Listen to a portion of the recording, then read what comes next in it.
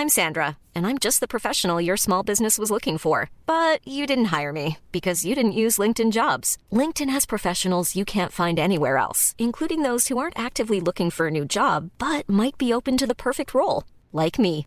In a given month, over 70% of LinkedIn users don't visit other leading job sites. So if you're not looking on LinkedIn, you'll miss out on great candidates like Sandra. Start hiring professionals like a professional. Post your free job on linkedin.com/people today.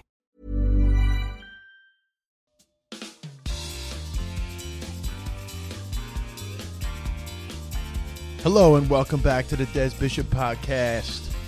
It is Monday morning, the last morning in Edinburgh.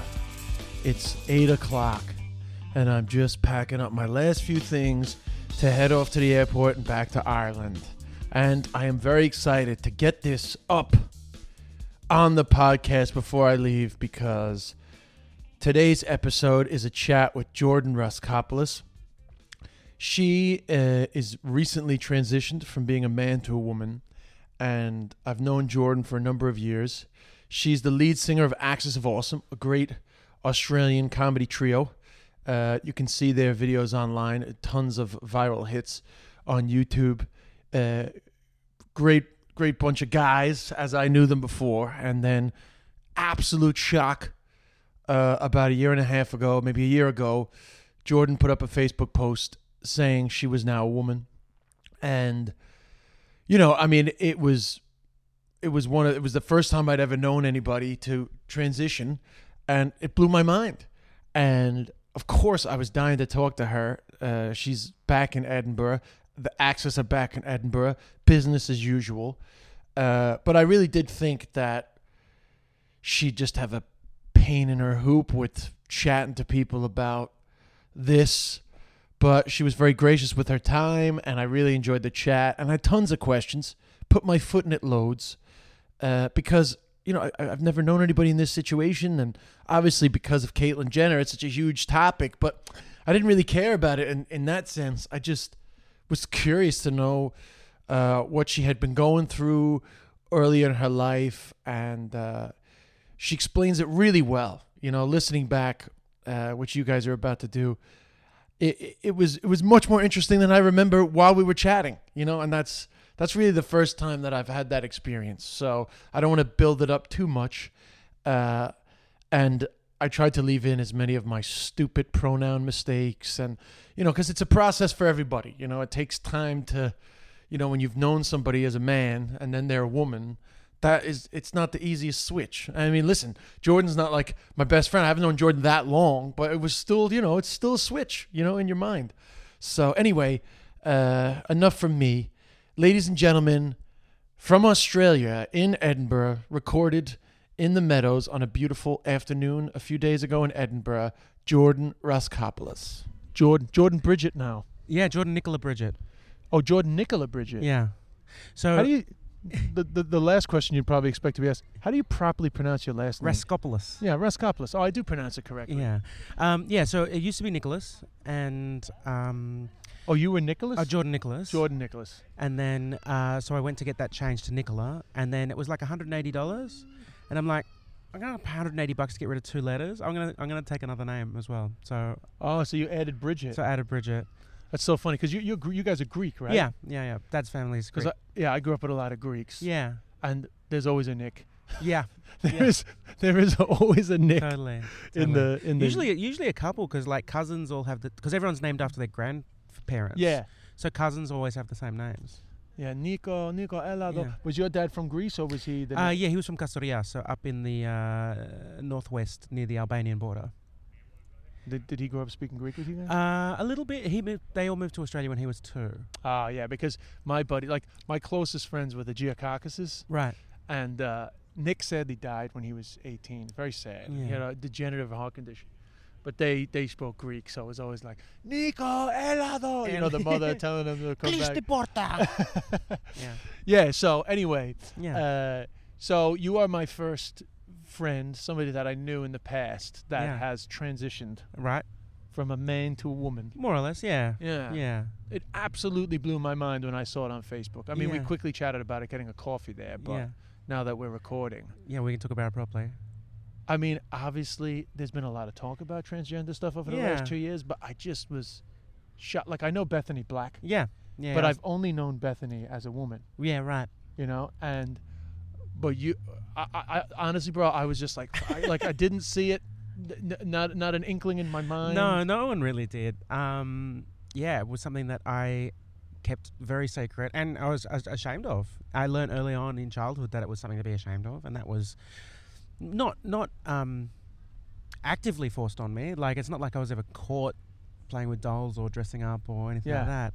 But it's just popular media, I think, at the time, you know, the way that You play like a girl, you throw like a girl, that type of that stuff. kind of stuff, and the fact that, you know, Jerry Springer and movies like Ace Ventura was kind of the only way that I saw Jeez, I never trans in It's funny, I never media. even thought that. I forgot about Ace Ventura as Yeah. actually a bit of a sort of a transphobic Totally, thing. the whole Finkel is Einhorn, Einhorn is Finkel. Yeah, exactly. And that trope, I mean, this is a big tangent, but that trope in cinema is trans people being a trap is kind of one of the crying game was almost the dishonesty of the crying game. Exactly. Trans people in the past were either represented as traps or as failures. So they mostly trans women were the only ones who were represented, so trans men are pretty much left out, but trans women were either attractive women, usually played by cisgender female actors, who were revealed partway through the film that they had a penis.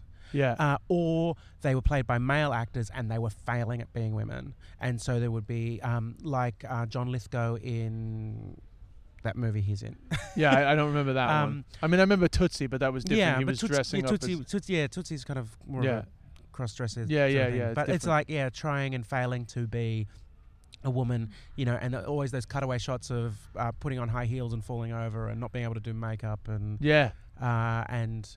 So it was either like the trap trans or the sad trans. So there was nothing in your childhood that suggested that it was cool in any way, shape, or form to feel the way that you're feeling?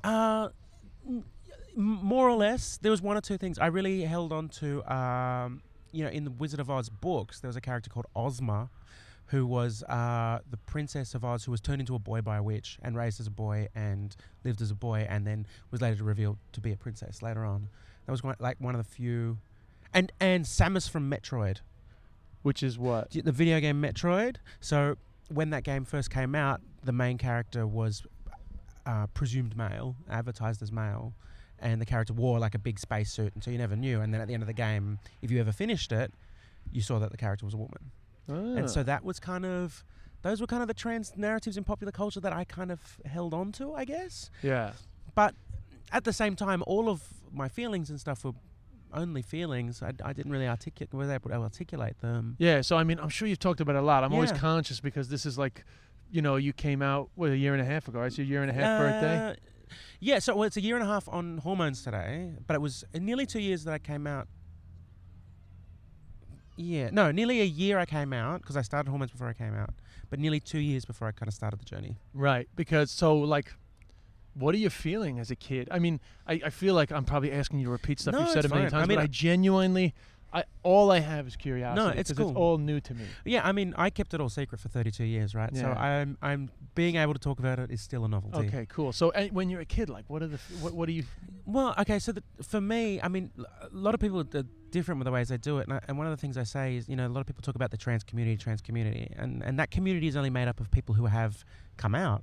Yeah. Whereas a lot of trans people, and hasn't been the media or the representation, deal with it on their own and deal with it in unique ways. So for me, it came out as, I wished I was a girl. I thought I should be a girl. I envied girls a lot as a kid, but knew that was not something I should be doing. So I became hypermasculine. All right. So I presented like I was into really blokey stuff. Was that a conscious decision? No. Just happened. It happened. I knew it was shameful, and I would indulge in secret, but never. It was always something that, you know, if anyone ever found out, it would be. And when you indulge in secret, that's just dressing up and stuff. Dressing up and playing with things, and reading, and and it evolved throughout different decades of my life. Sure, of course. Yeah.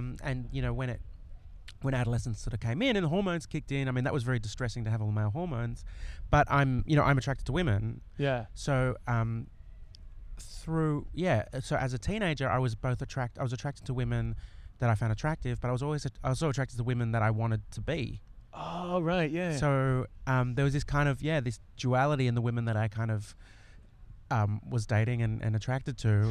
It's confusing. Yeah, and it was like and one, and there's but there was a specific type, and it was like I was living vicariously through being with them. Yeah, a little bit. And right. then when they went out, I'd try their clothes on. So really? Yeah. Yeah. So were you sometimes attracted to women whose clothes you like the best? Kind of. Yeah. But like, what was was there a specific time where it was like, fuck, this is a real thing? Like, when was the moment that you went, oh shit, I actually want to be a woman? Yeah. Look, again, like the turning point was just after Edinburgh 2 years ago. Oh, right. So that was when I said I have to transition. But there were times when I would say, like, I made the same birthday wish every year since I was a kid. I wish I was a girl. Yeah. Really? Yeah. Wow. And that was all the way up to 30, Wow. I would that's still, amazing. in my heart of hearts, just wish that I would wake up the next day as a woman. And then as my life became more complicated, as I had more relationships and everything, I grew fond of them, and at the same time, but then felt that was incompatible with life as a woman. Yeah. Plus, you now have a public. You're a well-known person. Totally. And everyone knows you as Jordan, the front man of Axis of Awesome. Yeah. And that was the thing. I mean, I think I thought about it quite a bit around 2000 maybe 10 years ago, 2006. Right. So I'd just come off doing a TV show in Australia, sketch show. It lasted 2 years, having a bit of a career slump, and I was thinking, like, if this slump lasts a year and I don't have a career in television anymore, I'm going to do it. Oh, right. So even that long ago, you were already in I'm going to do it. Yeah, but I mean, and you had literature. You had access to literature online, and you'd look stuff bit. up. You knew that there was an option. Yeah, I knew about transgender people. I knew about sex changes. That's about. Yeah. And I knew that they existed. I'd seen enough Jerry Springer to know that they existed. But again, even just Googling it, like, the whole experience was a series of dares. Like, I, dared myself to try on my mum's clothes in secret. And I would dare myself for weeks and weeks and weeks until I finally did it. And then I dared myself to Google it, Yeah. And for months, I was like, oh, is this the day that I'm going to Google it? Yeah. And basically, and then dared myself to tell someone, And when did you first tell somebody? So, let's not talk about that. If that's all right. Yeah. No problem. Yeah. So, all right. So anyway, yeah, I've seen your Facebook post. You came out. Yeah. What's your life been like since? It's surprisingly uneventful. I mean, that's really. Yeah. Do you think Caitlyn Jenner had something to do with that? I don't know. I mean, I started my transition prior to her coming out publicly. Yeah, and stuff. So that was kind of happening while I was in the closet. And so I'd started hormones, but I wasn't. Oh, right. Okay. So I found it very frustrating because I found her story frustrating because it wasn't the same as mine. It wasn't analogous to mine, and it was being presented as the true trans narrative. And I wrote about that under a pseudonym. Right. So I wrote it under a pseudonym as Nicola Fierce, and wrote about how problematic I found it. And I mean, her journey is her journey, and that's fine. Like, that's totally fine. I'm not. She has a right to have her journey. Totally. Yeah. But it's kind of the media's fascination with her didn't extend to other trans people and other trans identities and stuff like that. So for her, I felt like she was Bruce until she became Caitlyn. Like, she did that Diane Sawyer interview as Bruce. Yes. Then drew a line under Bruce, and then had her surgery, like had her facial surgery and her breast augmentation, and did that all in secret. And a couple of months later, emerged on the cover of a magazine in lingerie. Yeah. And for me, I was furious because I was like, how patriarchal to do your final act as a man, to have a thoughtful interview on television, and your first act as a woman to be on the cover of a magazine in your undies, And I was just angry. I was like, why couldn't you be yourself the whole time? Or which one is the real you? Like, yeah. And so for me, so much of my story is about continuity because I loved aspects of my life. Like, apart from having gender dysphoria, I enjoy my career, my friends, my family, my pursuits, my hobbies. That's all the same. And for me, transitioning, I didn't want to lose that. And a lot of people feel like you do have to lose that. And I did at the start. I thought I'd have to give up my career. I thought I'd have to start over. And a lot of people do, and that's the I did choice. wonder it. I did wonder, Yeah. were you still going to do Axis of Awesome, actually? Yeah. And you know, I in transition, you know, I thought I'd have to give it up, and I was resigned to give it up at that point. And it's what helped me back from doing it earlier. But then discovered the story of Laura Jane Grace, who's a punk singer from Florida, who transitioned and stayed singing in the same band, and I was like, oh, holy shit. Well, there's nothing more punk than fucking saying I'll be who I want to be. Yeah, exactly. Exactly. It was completely punk. But then for me, it was just like, oh, fuck, I didn't even know that was an option, right? And so for me, staying with the band, keeping my name is a big symbol for that. Like, the fact that I didn't change my name. Yeah, but you were kind of lucky. You had a. I did. You had a name that you could keep. I considered changing it, like because even though it's a gender neutral name, changing it to a feminine name means I day to day would be gendered correctly. It would make transition in some ways a lot easier. Right. Okay. More difficult for family and friends, and for some people they need that. They need to start over. But for me, I wanted to continue my life. I wanted it to be. This was my story up to that point. This is my story now. But it's one story, and I'm still proud of the work I did. I'm still proud of the life I lived. We still sell all our old albums with the old artwork with me as a you don't want to wipe that person from existence. No, because I'm proud of that work. Like that's my life's work, right? Yeah. Up until except for the last 18 months, that's my life's work, and I'm proud of it. And I know, and I want to promote that message because it's not one that I encountered, and it's one that I needed. And I know that message has gotten through to people. Like I've been contacted by people saying, I came out to my parents, I didn't know I could just keep being me. I thought I had to start over.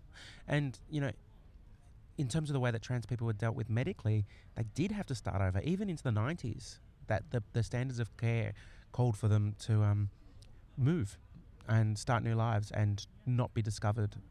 Well, I read that story about the transgender model, black woman, I forgot her name, who's now back in the media. Actually, she's currently on the cover of a magazine, right? Enough. Okay. But she lived in secret in the 70s, and then was discovered, and her career was destroyed. Yeah, right. I mean, a very different time. Yeah. But it also made me realize that people have been suffering with this for so long. Like suffering, forever. when I say suffering, I mean the secret. I don't mean No, suffering with the disease. No, well, you know what I mean? No, but people do suffer. I mean, that's what it is. Like the diagnosis is gender dysphoria. So it used to be gender identity disorder. Right. Okay. And it was treated as a mental illness. And in I think it was 2012, so not that long ago, it was changed to gender dysphoria. So, and it's not a mental illness. Well, sorry, not treated as such. Well, so the gender part, like, that's not a problem. It's not a problem that people's gender identity is different for their bodies. The problem is the distress that they cause. So what you're actually treating is the distress. Yeah. And the dysphoria. So dysphoria is the opposite of euphoria. Oh, right, okay. And so that's what you treat. And the treatment for that is transition. They've tried heaps of stuff. They've tried electroshock therapy. They've tried, drugs. They've tried everything. And basically it's like you can't change someone's brain to match their body, but you can change someone's body to match their brain. And if anything, it's a physical condition. It's a physical problem with people's bodies that doesn't go with their brains. Yeah. I mean, for me, when people say, what does it feel like? Initially I didn't have an answer for that, because I didn't have an experience of not feeling it. Like it was consistent and persistent in my life, that gender dysphoria, that sense was persistent and normal. And it's only now that it's kind of going away, that I can kind of articulate it, that my brain expects my body to be female. Yeah. And when it notices that it's not, it despairs. And that could be socially, physically, hormonally, consciously or subconsciously. And it's that sense of despair, of just looking in the mirror and having that feeling. Like if you imagine that you were driving your parents' car, like as a teenager, you weren't supposed to, and you wrecked it, that gut-wrenching feeling, that moment, like that moment when you knew everything's fucked. Yeah. It's that feeling, like Really? that physical sensation. Do you think that's different to depression? Yeah, totally. You think it's a different I've dealt feeling? with both, yeah. But I would imagine that gender dysphoria could lead to depression as well as that totally. despair. And there's a lot of comorbidity with, a lot of conditions from being in that sense of despair, having that sense of despair about your body and your life and your relationships and because gender is just, it's everywhere. people don't even think about it. Like babies, before they're born, the room is painted a particular color. You know that they've done studies with infants where they've got women to look after infants, and depending on how the infant is dressed, so they've dressed the kid in pink or blue. If the kid is dressed in blue, if it's walking around and falls over, they will encourage it to pick itself up. If it's dressed in pink, they will pick it up and comfort it. You know, even from that young age, we treat boys and girls differently. But did you want to be treated differently, just in terms of like the confusion of gender and identity? Were you aware, say, at 8 and 9, that people were treating you the wrong way, but they didn't know? Like in other words, like I know the way that I was, like, you know, hugged and nurtured and all that stuff. Did you feel like, nah, this is not? Yeah, I was like doing it wrong. Why does my dad kiss my sisters hello and shake my hand? Right. Yeah. Like why? Yeah, like all that kind of stuff. Why do I have to go and play rugby and my sister gets to wear pretty leotard and go ice skating? Were you good at rugby? I'm great at rugby, and now I do roller derby, so I get to wear pretty leotards and basically do rugby. You know? God, that's you fit. You're too much into the role there, bloody roller derby. I know, right? I know. I know. You're fitting a stereotype. I'm only kidding. I know, and it's the same stereotype that Bethany Black fits. I know. But hey, so like I went and I saw her show, and she's like, yeah, so look, I do roller derby, and I've got like the lesbian side undercut, and I'm sitting there in front of her. I'm like, we're wearing the same outfit. God, yeah, you fit right into it. Yeah. So I know that there are elements of your family that you don't want to talk about, which is absolutely fine, but in as general a term, like, how has it been for some of them, those that you could talk about? Yeah, look, it's good. I mean, for the people closest to you, it's the hardest. Sure. It's and then there is for many trans people that their family kind of has a sense of mourning for a while. Yeah, because I definitely, I was telling you, I heard this Mall thing, and yeah. she did say, I want my daughter back. Yeah. This is what this woman was saying. Like, why have you taken my daughter from me? Yeah, and that's the thing, is when your identity is part of their identity. It's difficult when they're someone who has a brother or they're someone who has a son, and suddenly being told that they have a sister or a daughter. That's something that's difficult to deal with. And just on a day-to-day level, those neural pathways of what pronouns you use for this person. Yeah, I've been fucking up the pronouns the whole time. I mean, and it's fine, but when the closer you are to the person, the more entrenched that is. Yeah. So it's really weird for me that strangers gender me correctly 100%. You know, they've never met me before. They say me, I'm a woman, and that's it. Yeah. Whereas my dad can't get it right, you know? Like, and it's just, you need to practice. Like, it's a muscle that needs to be trained. And I need to do it too. Like, for myself, that I've said she enough in response to myself. So she feels right, normal. Yeah. It's rehearsed, and it's overtaken the he part of my brain that was there. But like daughter and sister, I don't say those words as much as I do. Oh yeah, like when you describe your family, do you find it weird to go, my dad had, I don't know how many brothers and sisters you had, but it's just saying, are you Peter's kid? Yeah, I'm Peter's daughter. Yeah. Yeah, that's weird, right? And then it's weird also, I mean, just from a feminist perspective, that there's still kind of statuses associated, you know, subconsciously with gender roles and things like that I kind of like, am I worth less now that I'm a woman? You know, to would people. I not inherit? I mean, inheritance is not as, it doesn't go to the oldest boy anymore like it used to, but like all of a sudden, are you saying goodbye to the family riches because you're not the oldest boy? Totally. I mean, but it also just privilege in general, you know, and I know a lot of trans women struggle with that suddenly, this sudden loss of privilege that male-bodied people living as men don't really have a knowledge of or an understanding of, but not an experience of, suddenly experiencing the oppression of being female in the world, and it flips a lot of people out. Now, do you feel suddenly you know what it's like to be a woman in terms of the limitations now because you're a woman? Yeah, in certain aspects. I mean, I'm conscious of the fact that my career, for example, was built with male privilege. Like, I was a guy when we started Axis of Awesome. We did it for 9 years with me as a guy. We built this thing. I believe that if I transitioned earlier, or if I'd been born cisgender female, I don't know if we would have achieved the same things, doing the same jokes, doing the same whatevers.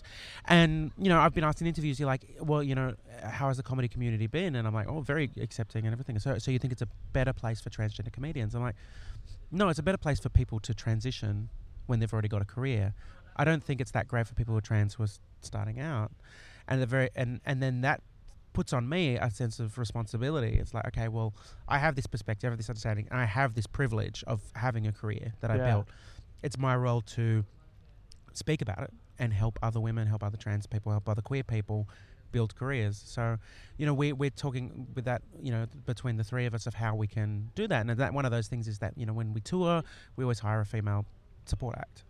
Stuff like that. Yeah. Oh yeah, just to market and to do your bit. Yeah, or just to give opportunity. But it's kind of weird because you're taking on a whole other set of discriminations. Yeah. So a woman's not going to be able to identify with what you're going through.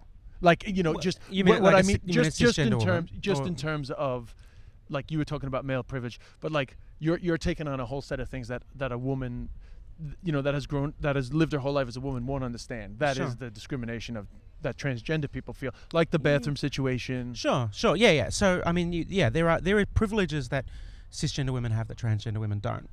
Totally, and so when you talk about privilege, privilege is just something that you have that someone else doesn't have access to. Yeah. And I mean, I have privileges over cisgender women at the moment. I can still piss standing up. That's a privilege I have that a cis woman doesn't have. That's so handy. Yeah. Although I've occasionally done it in like women's bathrooms and then left the seat up as I've walked out. I'm like, oh no, you got to. You gotta respect this space. You sit in this space. Yeah, I got a lot of issues with toilet seats in terms of like when people piss on them. I think it's like the lowest of the low. It's pretty rank. Yeah. So you got to put the seat back down. Although it's not that big of a deal. That. Yeah. Oh, but it was just a big of a deal instead of like I pretty much outed myself because the next person who walked in saw that the seat was up, turned around and gave me a look. Now, what do you feel about the whole bathroom thing? Do you think it's a really important argument, or is it just one of those odd battlefields that? Well, the thing is, it was never like. Trans people have been using the bathrooms that align with their identity for decades. It's happened, but it kind of seems, particularly in the States, that this is a battleground that's now been drawn because the gay marriage fight was taken away from the conservatives. That suddenly they needed someone new to fight, right? And so they created this argument here. And I mean, it seems that the only real argument is not about transgender people. It's about sex offenders pretending to be transgender to gain access to space. Yeah. Which is this hypothetical situation. Which because it's so odd, like as if that's what it's about. Yeah. Like they're trying to get access to a place where they can exploit and manipulate people. Yeah, which is so rare. I mean, there's probably one or two instances, but it's not. And if you want to mess around with people in a bathroom, you just go into it. You're going to do it. I mean, it's not like a big deal. And the thing is, that is already illegal. Like, if you're not a woman and you go in and you assault. If you are a woman and you go in and assault someone in the bathroom, you just can't assault people. You're not allowed to assault people. Yeah, it's I personally thought it was such an odd place to have a battle. It is. But I mean, at the end of the actual core of that whole thing, which people can't say, is that I'm uncomfortable around transgender people. Yes, it's odd and it's weird. I get it. It's odd and weird, but it stops being odd and weird once you explore it and understand it. Like. When you find something new, when a caveman found something new, he had two options. He could hit it on the head or he could explore it, And if he hit it on the head, he destroyed it. And if he explored it, he understood something about the world and developed his culture and, whatever. So it's like, it's fine that it's weird. It's fine. Yeah. It doesn't have to be, though. Like, we can talk and we can have conversations and you can understand me and I can explain things to you and it'll become less weird and it'll become more normal. And it does, because the people around me found it weird. You found it weird when it happened on the internet, right? I found it weird. And now we talk about it, personally, right? I found it weird, but I kind of found it cool too. Yeah, well, because like I was just like, wow, that's fucking wild. Okay, so here's one of the immediate things I thought, and it probably absolutely no connection. Sure. But after my dad was nearly James Bond. Yeah, I saw that show. Yes, I know. And you came up to me on the street outside the assembly rooms. And you gave me a hug, but you kind of broke down crying. Yeah. Now I know the show was sad. Yeah. But afterwards, I thought, wow, he must have had so much going on. Yeah. Now, it might have just been the sadness from the show, but you had a stronger reaction than anybody else that saw that show. And I rethought that moment, and I was like, God, I wonder if he was just struggling all the time and just like having these explosive emotional moments because there was so much going on. Well, I mean, so prior to transition, I was emotionally repressed. So because I hid so many of my feelings about my gender stuff and other issues that I had, and I forced them away.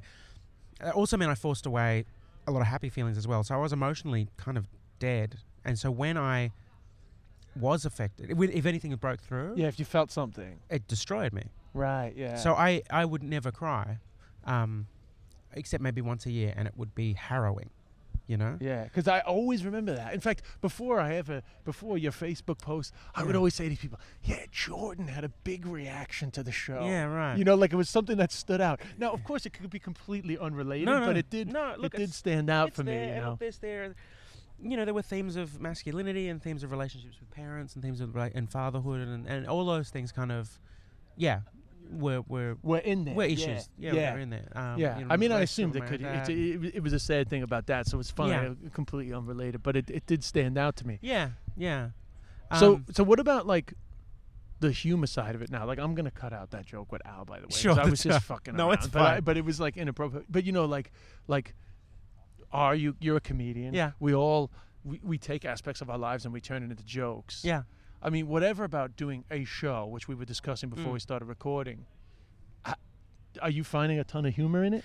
Yeah, a bit. It's, I don't know. I mean, in the show that we're doing here, have you seen this year's show? No, but I know that you have a song called Elephant in the Room. Yeah, so we have this song called Elephant in the Room. So we started touring this show a week after I came out publicly. So we kind of put the video out on YouTube and then started touring.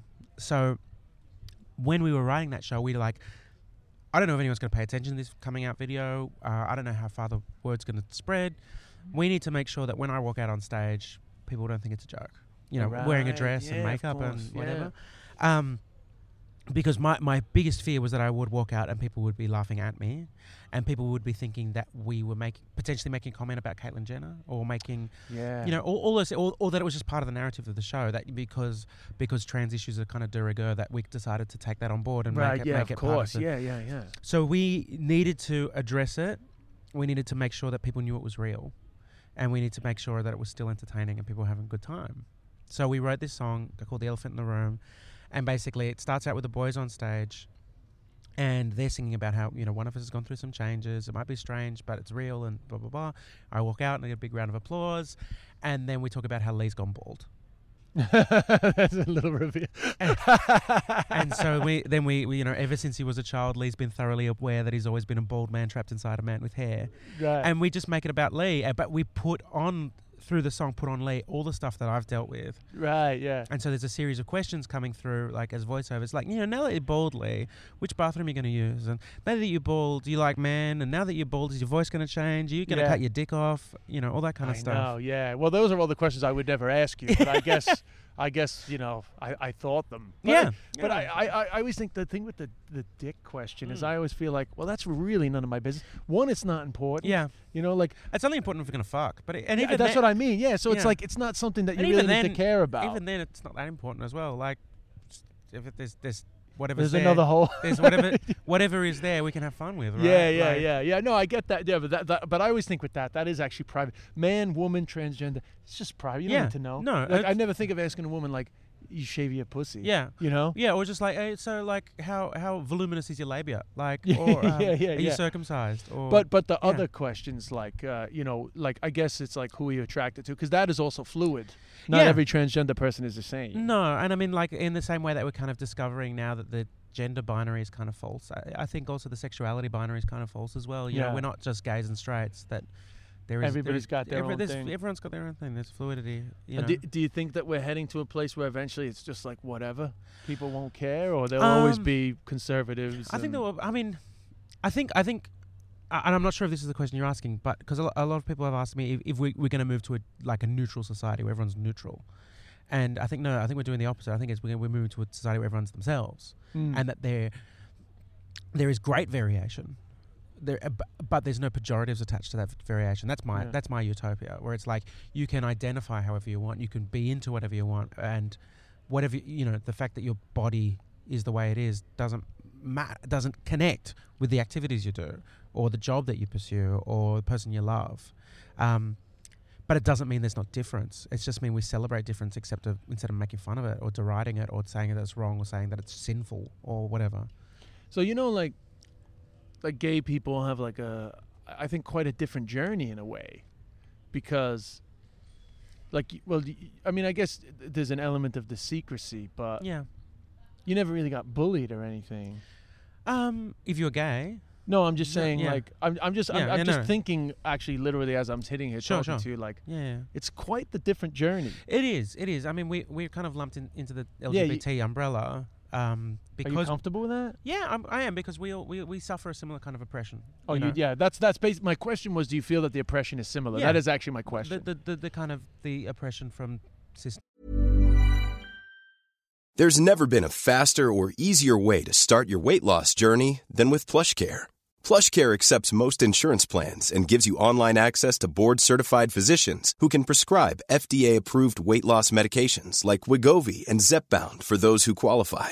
Take charge of your health and speak with a board-certified physician about a weight loss plan that's right for you. Get started today at plushcare.com/weightloss. That's plushcare.com/weightloss. plushcare.com/weightloss. I'm Sandra, and I'm just the professional your small business was looking for. But you didn't hire me because you didn't use LinkedIn Jobs. LinkedIn has professionals you can't find anywhere else, including those who aren't actively looking for a new job, but might be open to the perfect role, like me. In a given month, over 70% of LinkedIn users don't visit other leading job sites. So if you're not looking on LinkedIn, you'll miss out on great candidates like Sandra. Start hiring professionals like a professional. Post your free job on linkedin.com/people today. Normative heterosexual society, that pressure is similar.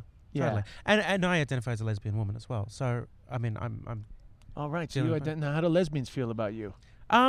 you know what? I am so at home with lesbians. Like, I feel like, I transitioned, and I was, through that time, made a lot of trans friends, involved with, a lot of trans support groups and things like that. But kind of found my people once I started doing roller derby and making lots of lesbian friends. And I was like, Well, when you said you were doing roller derby, the first thought that came to my head was, she is a lesbian now. Yeah. And I didn't want to say that because I thought that was inappropriate, No, but it is it's such fine. a No, lesbian totally. thing to Massive do. lesbian. It's fine, yeah. So you have found your home. Yeah. And it was really weird because, like, my best friend in high school was gay and came out as gay when he was 16. And I, would at 16 go with him to gay bars and stuff because it was the only place we could get in underage. Right. And he would pick up, and then I would make sure he was safe and, whatever. But I always found, like, the gay men's scene, like, I didn't like that scene. Yeah. But then, of course, the gay women's scene is, like, the total other end of the spectrum. Made for you. Yeah, and it's like and I've been so welcomed within that community back home. Really? And I have so many lesbian friends that are all new and just wonderful people and just Now, what about dating? kinship. Do lesbian women find you, like, Yeah, I'm dating a lesbian oh, you at the are? moment. Yeah. Oh, that's cool. Yeah. Yeah. I was going to Well, ask you I mean, if you're dating. I'm dating a woman at the moment, so yeah. She's Yeah. lovely. Yeah. I'm dating a lesbian. Yeah. I'm dating. Yeah, but no, I think that's she great. identifies as poly, to be honest. But Oh, really? Yeah, it's up to her. But Oh, well, that's great, man. I mean, kind of the younger people now, because she's reasonably young, but younger people now kind of are doing away with those binaries again. Like it's like less about what's between your legs and more about personalities and Well, I mean, like, it's such an oddity to me. I mean, look, when I was younger, I would call guys gay and do all that stupid shit. Totally. But in my adulthood, I just don't know why we're so hung up about it. Like, Yeah. it's so unimportant. Totally. Like, it's important to the individual. But what I mean is, in terms of our society, it will not make us better or worse. And it's just irrelevant Yeah. what people do Totally. in their love lives. And the thing is with I think the point I was trying to make before is that gay people and lesbian people, that's a big part of their identity because that dictates how they, who they're attracted to and associate with, and like that's a part of their life. Their romantic life is part of their lives actively, and that becomes an active part of their identity in the way they go out to, what they do. Trans people just want to be their gender, so there's kind of that 2 years of transition. When you're kind of going through the hormones and going through whatever, that's kind of quite actively part of your identity. But then after that, after it's done, you just like go and be a woman, and then you might, your trans status doesn't really even affect your own life, like you just, and I discovered that early on. Like I followed a lot of trans bloggers and and they would be very, very active about, the changes that are happening in their lives, their transition, what was growing, what was changing, what was whatever.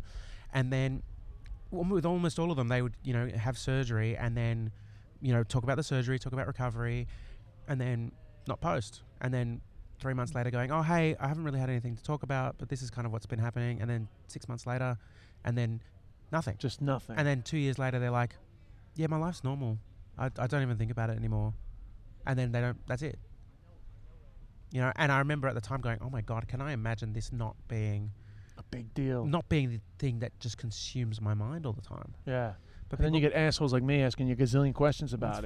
That's fine. It's still consuming my mind all the time at the moment. But I feel like I feel it's less.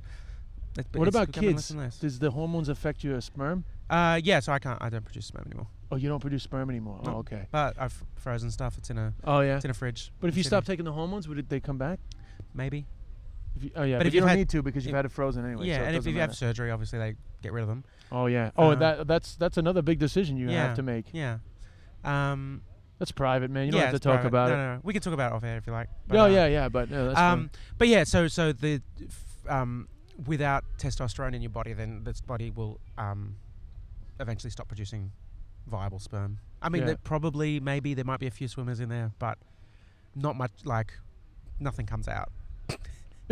Oh, you don't get any ejaculate? No. Like the first time I jerked off. I didn't get any ejaculate. And I'd never ejaculated before. Yeah. So I was really like expecting this explosion, because I'd only heard about it. Sure. And to my great disappointment, there was none. I started too early. Yeah. All right. I was pre-ejaculate. Yeah, right. See, and during that period, you could have come multiply at that time in your life. Yeah, well, I could. Jesus. Yeah. I wish I could go back to that time now. Well, that's the thing is if you make the switch, and once you don't. But what about erections in terms of the hormones?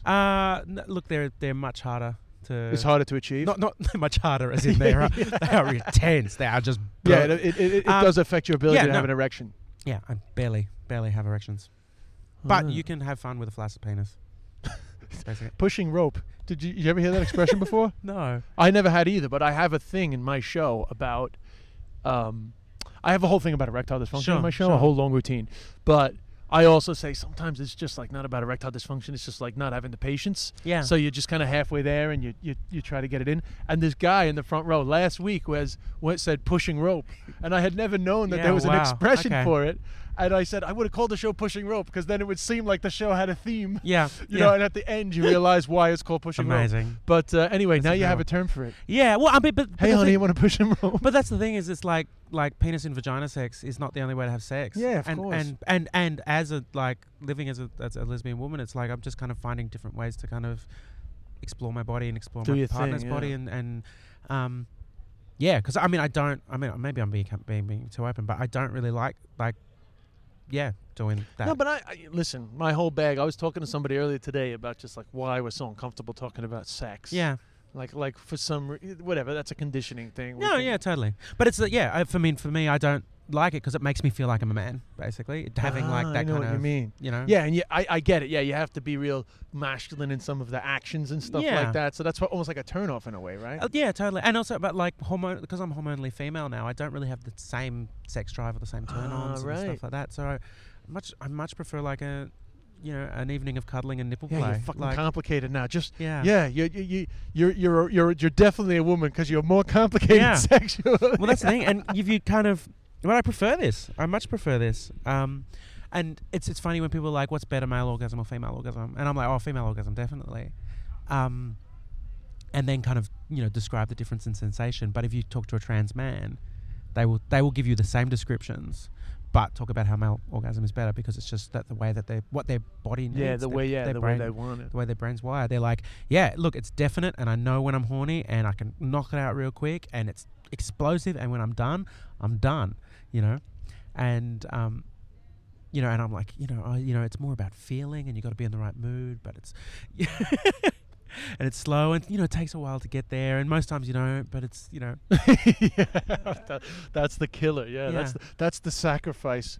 When you become a woman, the sacrifice. But it's not a sacrifice. As a guy, there was this hunger. It had to happen. So that's gone for you. So that is just genuinely hormonal. Yeah. So when I try to explain to my, when I'm with a woman, and I try to explain to them that when I'm done, something has changed. Yeah. I literally could just go and get a burger. Totally. That's just straight up hormones. And now you know that because you don't feel that Yeah, anymore. yeah. But also that hunger beforehand and that impatience, like Yeah, like that when it doesn't work out, and then it's just like, what the fuck? Yeah, What do you mean you totally. got to get the phone? yeah. What do you Or mean there's even a- when you have like a bad cum and you're like, oh fuck, what a waste of time, you know? Oh, that's gone. Sorry, oh that's gone. But because it was like every aspect of sex except for the moment of orgasm, there was a sense of impatience throughout Yes. it. You know, everything was nothing was as enjoyable as that moment, and if that moment wasn't good, the entire experience was disappointing. Whereas now it's like the moments leading up to it are amazing, and it's good too. But if it doesn't happen, it's Dude, cool. I mean, we were talking before. It's free. It's freeing. It's We were fucking talk- freeing. We were talking before about, writing a show about transitioning and everything. Yeah. But here's the amazing thing. You know what it's like to be a man and a woman. Yeah. Well, you should write a yeah. fucking book Yeah. about how to be a better man for women. Maybe. I mean, I Because now you know the difference. I did consider pitching a show to the Fringe of the difference between men and women from someone with the lived experience of both. Yeah, but dude, that because is, that's to me, that's the big to me- comedy trope. You know, Yeah, but women are that's- blah, blah, blah. Yeah, but I mean, I think for me, because I want to see your show Yeah. about your life. I want Yeah. to see that show. But I would also love to see just a funny ass show about your take on that. Yeah. Because even just from talking to you now, the fact that you can feel the difference now that you're a woman, Yeah. that's fucking that's interesting. Yeah. I mean, there's so many things that are different as well. Like when that kind of trope of women are more sensitive than men, and I'm like, yeah. My body is more sensitive under different hormonal conditions. So not all women are more sensitive than all men, but I'm just talking about my body. Yeah. But it's my senses are different. So not just my emotional sensitivity, which is off the charts. Like I literally cried over spilt milk recently. You dropped a carton of milk, got really teary. But my sense of smell, my sense of taste have It's all changed. changed. So I remember early on, like a couple of months in, being at a fruit shop, like at a grocer, and smelling the smells, and then at one point going, oh my God, what is that smell? That is a delightful smell, and that is intense and new. What is it? And I was standing in front of flowers, and I You turned around. smelled flowers differently? I smell, and I recognized the smell. Like the smell was the same, but the affect, the way that it affected my emotions and the way that it affected my body was different. It was like I smelt the flowers, and I'm like, oh my God, flowers are beautiful. Wow. And before I would have I smelled them like, yes, that is what flowers smell like. It is a pleasant smell, But now it was like flowers are beautiful, and I was affected by it. Oh, that's amazing. So it's really all about hormones. It's so much about hormones, and that's the thing with the media around trans stuff. It's all about surgery, Everyone's like, well, so how do they do it? How do they do it? So, were you going to do it? What happens to the surgery? What happens to the surgery? And I mean, the surgery is a significant part of people's journey, those who choose to do it. But it's usually like the last step, and it's nowhere near as significant as the changes from hormones.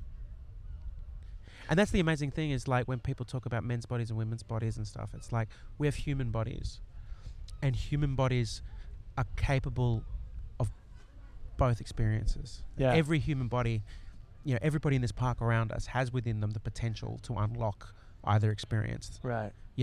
and the fact that the female experience is in every male body, like it's in that chemically there, and you could trigger it, is fascinating, and then we kind of go, and it's that, Well, what did trans people do before the science? kill themselves.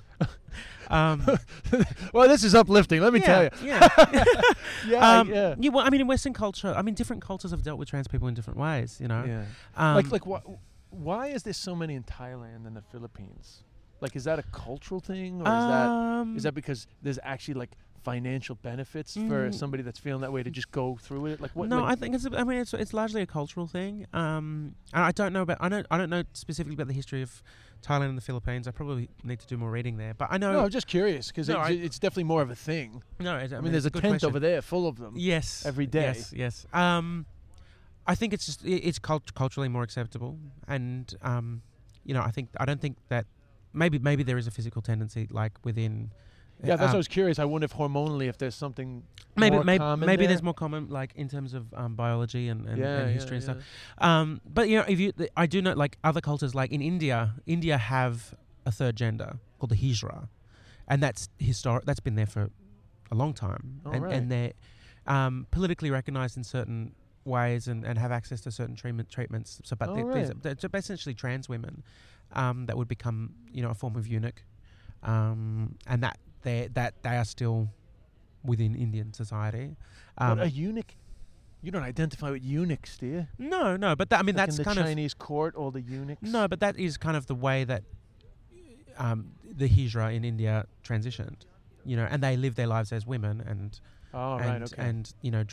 dressed in feminine clothing and stuff. But they are separate from men and women. They're a third. They have the their third own, gender. Yeah, which you that's not cool. Well, I mean, that's their culture. That's cool. Yeah. That's fine with them. I mean, but that's not what you want. No, yeah.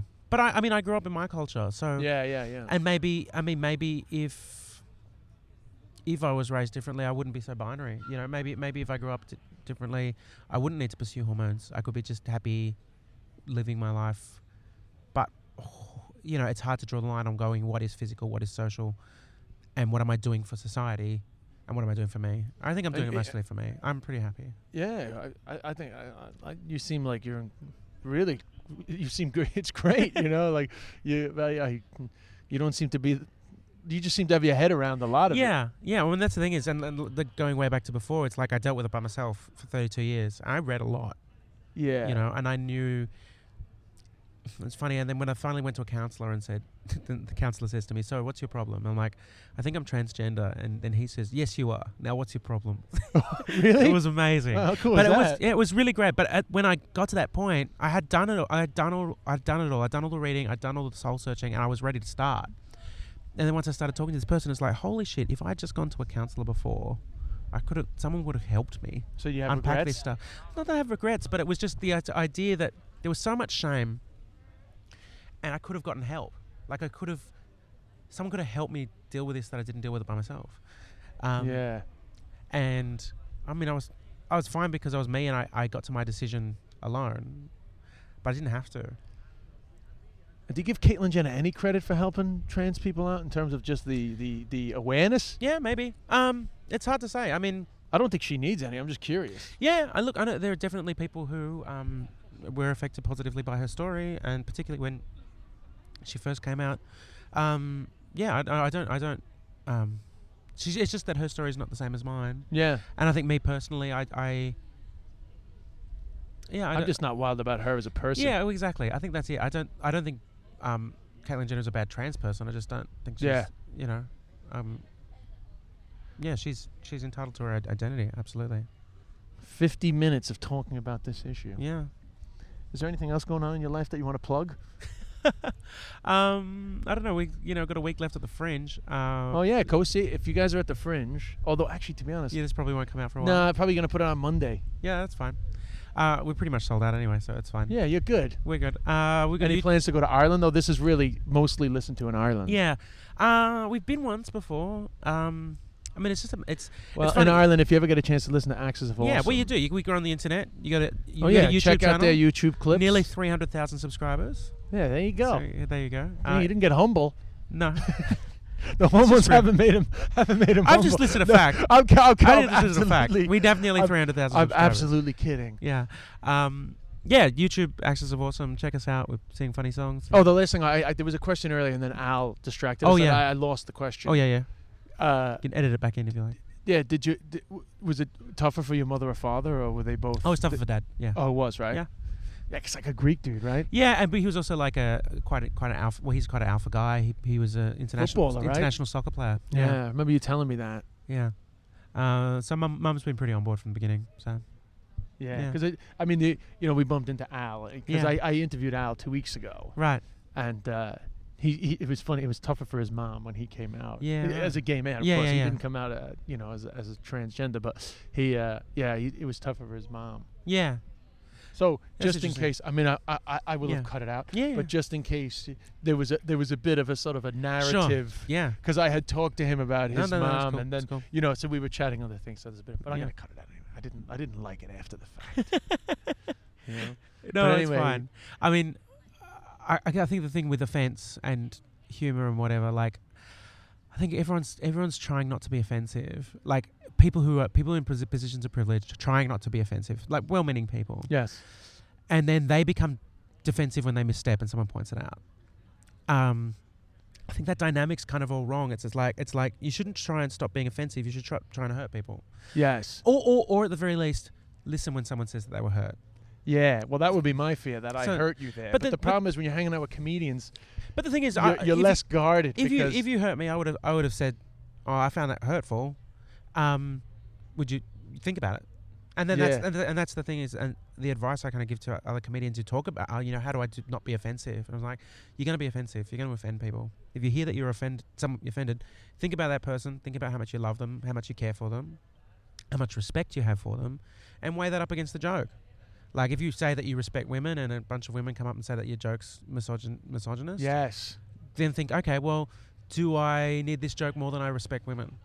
Like, do whatever jokes you want. Like, honestly, you have the freedom to say whatever you like. But if you can't say whatever you like and also say that you care about the people. And saying, I didn't mean to be offensive is not an excuse. That doesn't excuse you from continuing to do the joke. You can say, I didn't mean to be offensive, and you say sorry, and you've now heard that it was offensive, and so if you're sorry, you change. Yeah. And that's the thing, is we're never going to get it all right, and that's fine. Yeah. And you're not going to encounter trans people in most of your life, so you're going to fuck up. Yeah, you're not going to have the right vernacular all the time. No, You're not going to nail it. And you're not going to nail it even when someone's pointed it out afterwards. You're going to have to rehearse it and you have to get used to it. And that's all fine, but it's just about listening and changing and moving forwards. But it is going to give you a good, unique voice on that great debate on what's offensive, what's not Totally. offensive, when have you gone too far. Yeah. You know, I mean, that Totally. that's also interesting, and Yeah. I'm sure. I mean, I've been asked that a million times, so Yeah. I can't imagine you're not going to be asked a gazillion. No, totally. But I'm quite at peace with it because I mean I have gained a massive perspective, obviously. But it's like, just applying that rationale. It's like I might make a joke that would offend the, Christian right, and so I'm like, cool. I don't have a lot of respect for the Christian right, so I don't care. Give a fuck. Yeah. I'm happy to offend them. Yeah. Um, And also, or like if you make a joke about religion and people say that's offensive, and you say, but under no circumstances can I understand why that's offensive. Yeah. I don't think that you should be offended because Yeah. it's not even about you. So then it's okay. Sure. Yeah. I mean, at the end of the day, we're just people and we're interacting, and it's hard to have the perspective of someone else. I mean, I find you don't know what's honestly, going to hurt me. I find it harder to care when somebody says you've offended my beliefs. It's Yeah. like, well, you can offend my beliefs. It's not going to break me down. But if you're offending who somebody is, Yeah. Like, I mean, if, Well, your I've stopped religion saying- is so deep as your identity that it offends you, then I guess I can understand. But I don't think it should ever be your identity. See, I don't say offense anymore when talking about myself. I say hurt. I know. Oh, I right. use the words hurt and I use the words rude. Yeah. So I don't say that someone, you're being offensive. I'm saying you're being rude. And if someone hurts me, I say that they've been hurt, because people listen to that, and people understand that. They're like, oh, well, I don't want to hurt someone. Because a lot of people think offense is taken on behalf of someone else. Someone says, I'm offended but a by lot that. of people do get offended on behalf of other people. And that's cool. I mean, we need allies. I mean, transgender people make up 0.2% of the population. So if we're going to make progress for our cause, we're going to need people to stand up and stand with us and understand us. But saying, that's offensive, as opposed to, what, that hurts trans people, is a different. I think that's what people are meaning. When they it's about hurt. That's a great debate, though. You're going to have Yeah. a great voice in that great debate on people being offended on behalf of others. Yeah. What's hurtful. Because there might be some funny shit about transgender people that people will find as they get to know them more. And it won't be hurtful to transgender people. And they'll enjoy it. And they'll Totally. laugh at themselves. I mean, that's and other people will get offended on their behalf. Yeah, I mean, one of the biggest moments I had was when a young comic who was starting doing open mic competition, came up to me. And this is when I was still living as a guy, and he said, "Oh, do you have any advice?" I'm like, "Don't do jokes about pedophiles. That's my advice. Don't do jokes about pedophiles. They're not funny." Oh, did he do one? And he said, his response to me was, "Oh, no, but I've got one that is funny." And I'm like, "Oh, it's not a fucking challenge." And that's the thing, is it's like, it can be funny. Like, that's the thing with jokes. Like, it can be funny and hurtful. It can totally be funny. Like, there are pedophile jokes and there are transgender jokes That are funny. They're funny. Like, it's fun. They hit the beats. They're funny. They're bizarre. They're whatever. Like, doesn't mean that's not going to hurt someone. Yes. And it's not an excuse if it is funny. and it's not a challenge. Yeah. And I mean, there are people who can talk about the topics and people who can do it well, but if you're an open micer and you're an open mic white cisgender 18-year-old boy, Well, open mics like doing jokes about pedophiles. I don't know why. it's a crutch. It's easy. Yeah. It's easy. The shock It's thing is shock. like a crutch. Yeah. Yeah, I guess we all do that. We I mean, all I had don't crutches. When I started out, I used to do shtick about carrying a script on stage. Like I used to do this thing about, I've got a script, and it was part of the act. But I made it part of the act because I wasn't confident enough to do the show without a script, right? Yeah. And I was like, no, it's part of the act that I'm playing this character who has to carry a script around. But it was a crutch. It was funny, but it was a crutch. Yeah. Yeah. But eventually let it go. But that's good Yeah. advice. Don't talk about pedophiles. Yeah. So what are you going to call... Oh, what's the next show you're doing? So I'm doing a show called Sad, Sad, Super Sad, Oh My God, When Will It End? At the Sydney Fringe. Which is not about transitioning. No, it's about... there's little bits of it that'll be about trans stuff. It's about depression?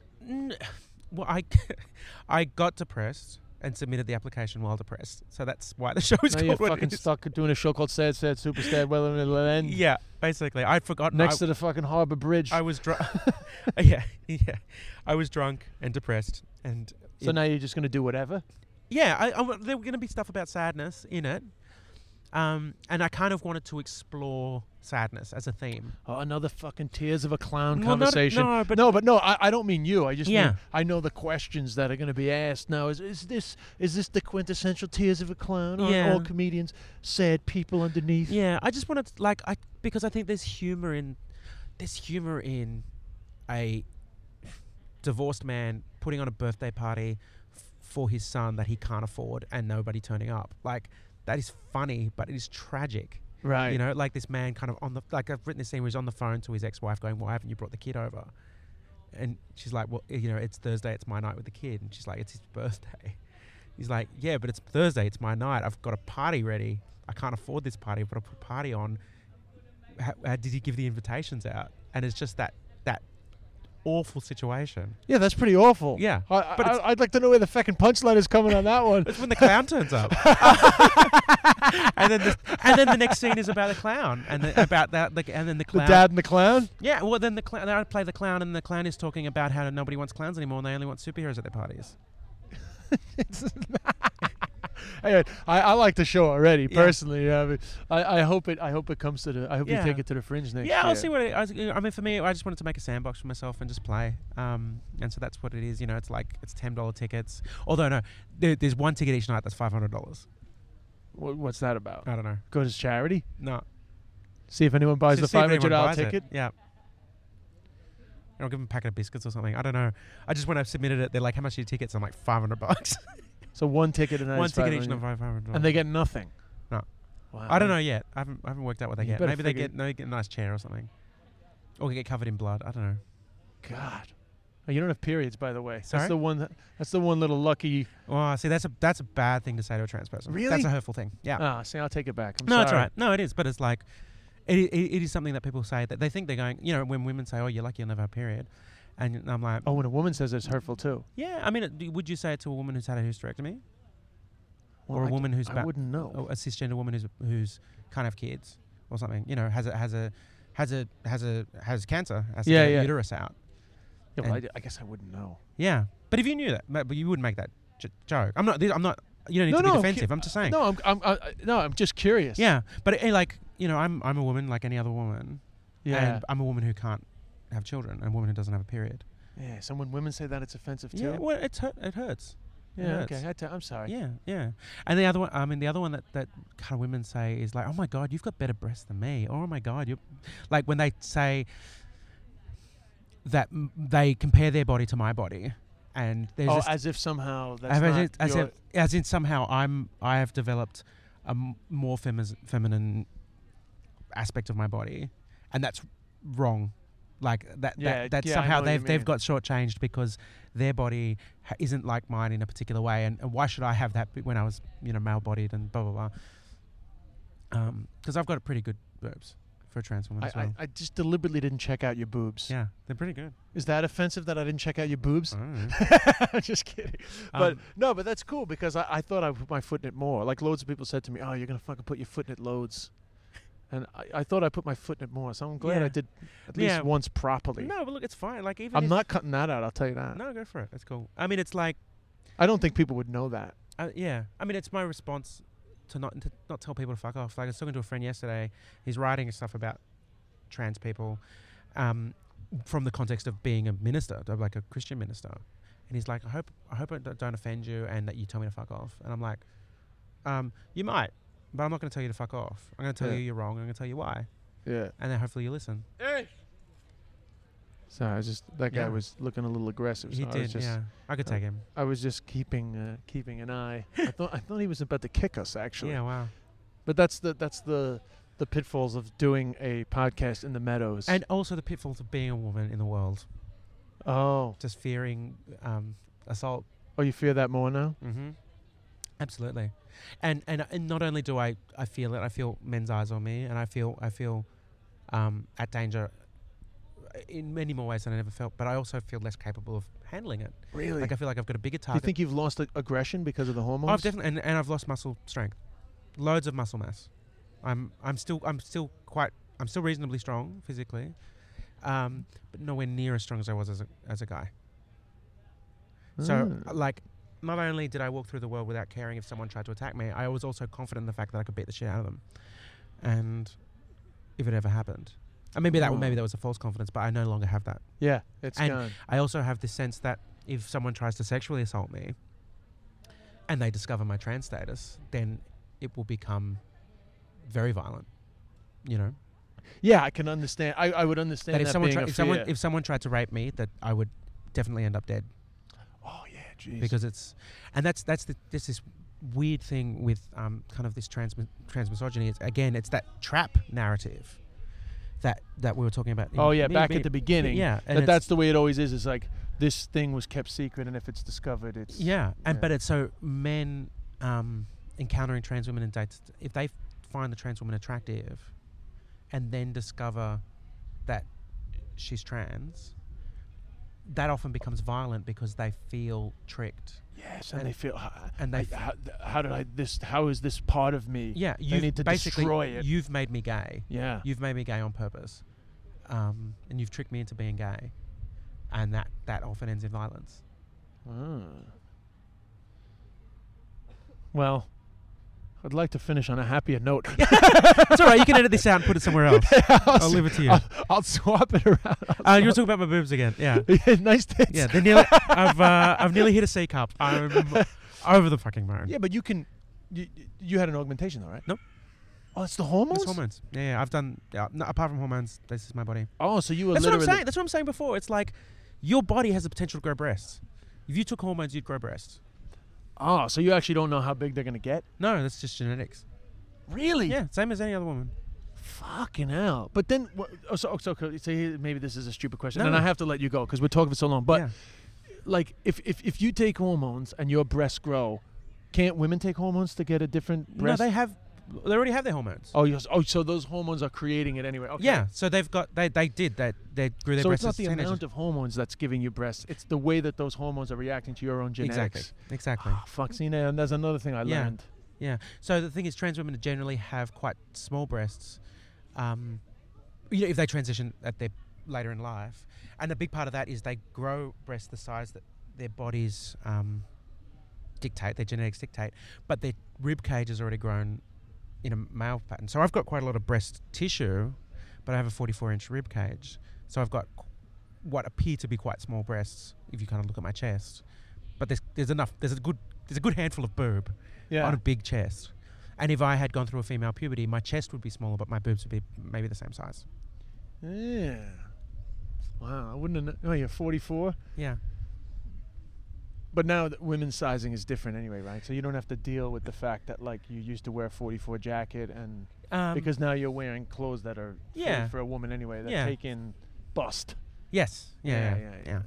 What is the difference? A man wears a 44 jacket. What is a woman's with the bust and everything? I don't know. I mean, I don't really wear jackets. I mostly wear dresses and stuff. Yeah, you're not going to the office. No. Ah. Yeah, Okay, that's not important. that's right. But Jordan, thank you so much. No, it's a and thank you pleasure. for giving me so much time. Yeah, no, I've had fun. Thank you. Hopefully, your listeners are interested. Jordan, it's a guarantee they're going to be interested. It's bloody mind-boggling. You know, like it's for you. You've lived through it for 2 years. Well, that's it, yeah. Like I am literally like this is what I was saying. Like I've never known. You are the first person I've known Yeah, to transition in my life. You know. Yeah. So it is fucking fascinating. Yeah, You right. know, I don't consider you a fascination, but your Yeah. journey now is fascinating. yeah, awesome. Oh, I'm glad. Thank you. Yeah. Thank you, Jordan. And thank you, everybody, for listening. This has been the Des Bishop Podcast. This is being recorded pre-coffee at 8 a.m. in Edinburgh after an hour of packing. So next time we chat, I'll be back in Ireland. And I think we're going to have Deirdre O'Kane. Deirdre O'Kane this Thursday, which is nice and something nice to look forward to. And spread the word as always. Tweet me at Des Bishop, Snapchat Des Buffer, and Instagram Des Bishop, Facebook / Des Bishop, Facebook.com / Des Bishop. No shows to promote coming up.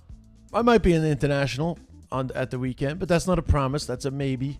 But you should always go to the International Comedy Club on Wicklow Street in Dublin for the best comedy. For our international listeners, I apologize. I've nothing to plug for you guys. But anyway, we will chat to you soon.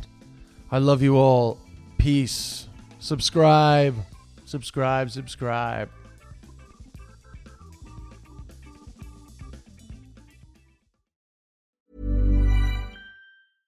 Imagine the softest sheets you've ever felt. Now imagine them getting even softer over time. That's what you'll feel with Boll & Branch's organic cotton sheets. In a recent customer survey, 96% replied that Boll & Branch sheets get softer with every wash. Start getting your best night's sleep in these sheets that get softer and softer for years to come. Try their sheets with a 30-night guarantee. Plus, get 15% off your first order at bollandbranch.com. Code BUTTERY. Exclusions apply. See site for details.